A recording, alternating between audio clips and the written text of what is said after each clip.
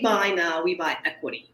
We make sure we don't we don't get emotional about it. That's the biggest mistake I think most people do when they invest. They see some things like, oh, I love this. I can make this into something on HGTV. And that's like the worst thing ever. They're not there for your emotion. You're not there because you love it. You're there because it makes good financial sense. So you're not going to go into a $1 million, like $500,000 neighborhood, for example, and try to buy a house for $700,000. That doesn't make sense. Mm-hmm. You want to buy it for at least $400,000 because now you have a little bit of equity. So if something does happen and you have to sell it quickly, you at least got something, to fall back on.